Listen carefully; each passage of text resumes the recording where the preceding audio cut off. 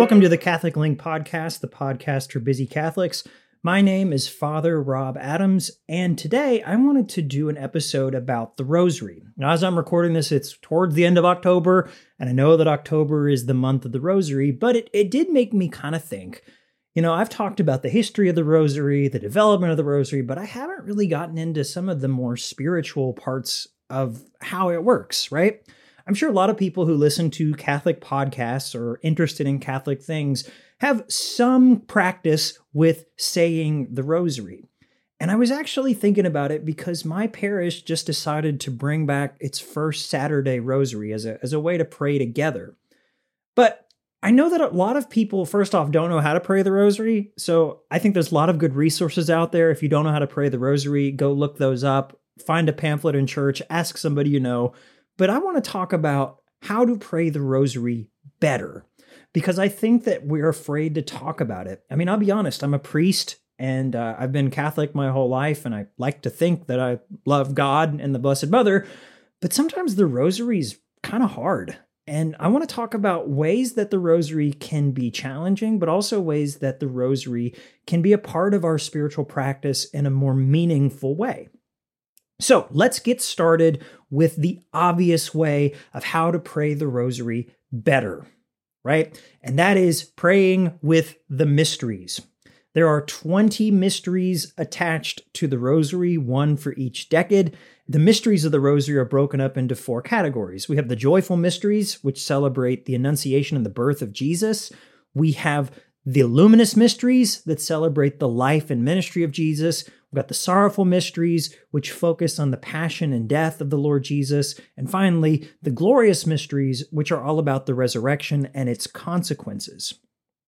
Now, a lot of people, when they defend the Rosary from non-Catholics, or when they talk about the value of it, they like to say the whole point of saying all of these Hail Marys is that the gospel, or the Rosary, is supposed to be a meditation on the gospel. Sorry about that. It is a meditation on the gospel itself.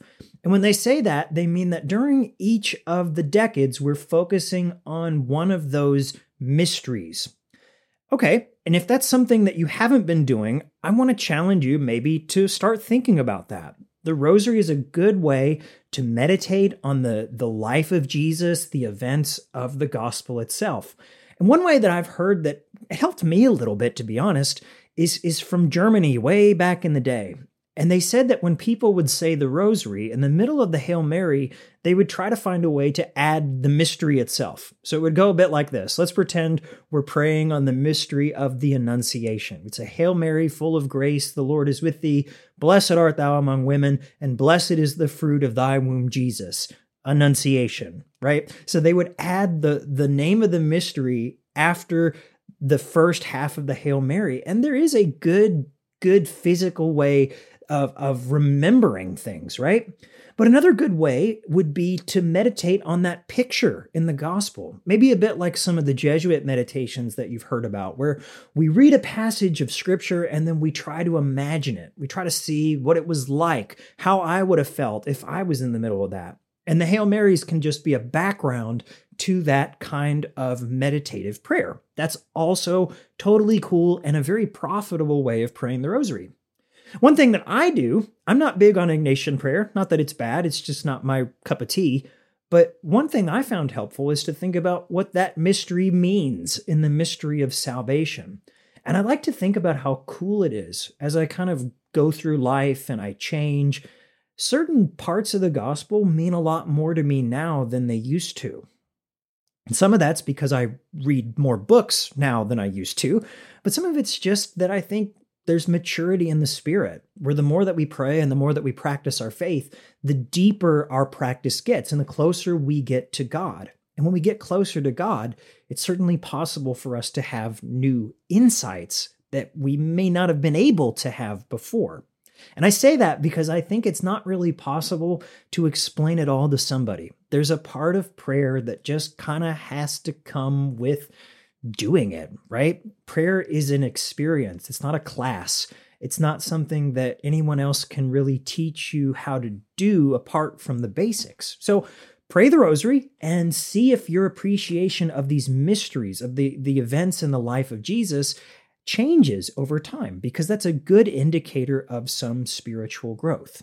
All right, I said that I was going to talk about the mysteries, and I was going to talk about the not mysteries. Now, what does that mean, right? What does it mean to pray the Rosary without really putting a lot of effort into the mysteries itself? Here's what I'm saying.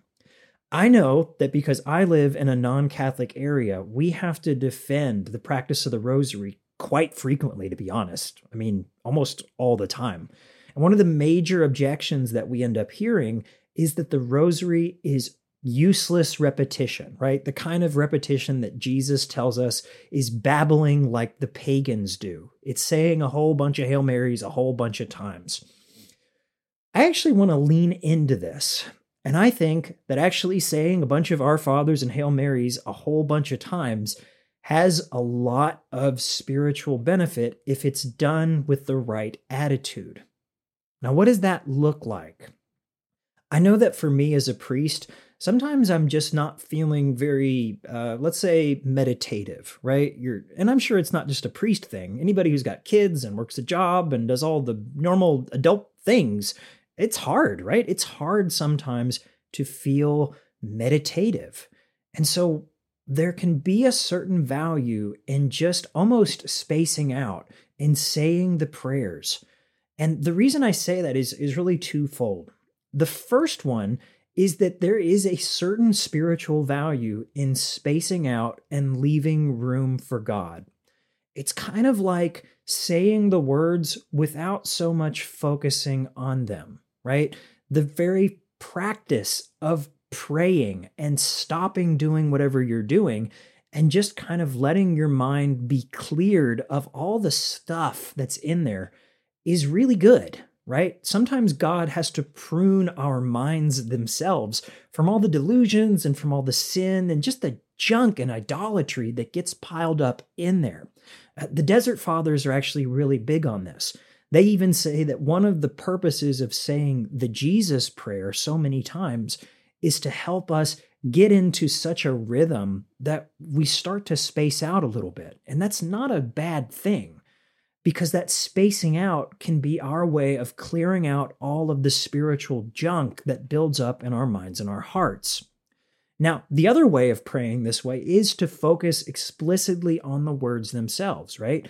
To think that when I'm saying, Hail Mary, full of grace, the Lord is with thee, I'm reciting the words of the angel Gabriel and thus also the words of God the Father, right? There can be a real benefit in just focusing on those words. But I think that there is almost a natural progression from focusing on the words to allowing our mind to kind of, I don't want to say disengage, but maybe not engage in a conscious way. So I think that there is immense value in this if we approach it with the right heart. Now, the other thing I want to point out about saying a bunch of Our Fathers and Hail Marys, maybe this is something you haven't thought of before, but it's connected to why Mass is so long, right? Couldn't we just have a validly ordained priest? He could pick up some bread and wine, say the words of consecration, give us communion, boom, boom, we're good, right? Well, that might be true in an absolute bare minimum sense for validity, but it's not true in terms of the way that we need to pray as human beings. You see, for us, sometimes it takes us a little while to get invested into an activity.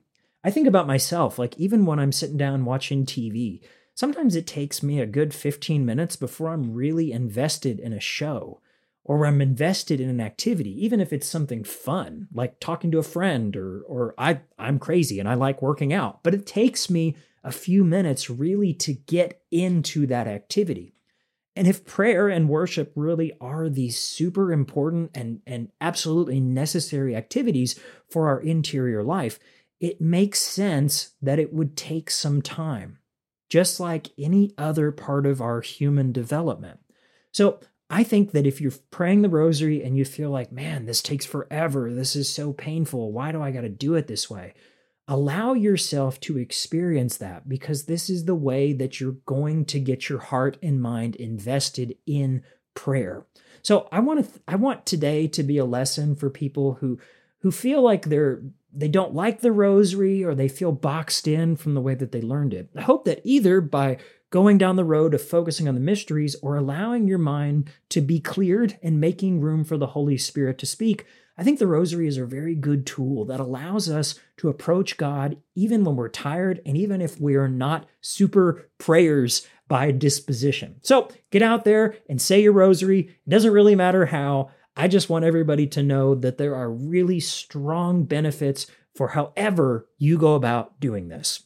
This is Father Rob Adams, and we have been on the Catholic Link podcast, the podcast for busy Catholics. You can head on over to catholiclink.org and you can find links to all of our great material over there, including past episodes of this podcast.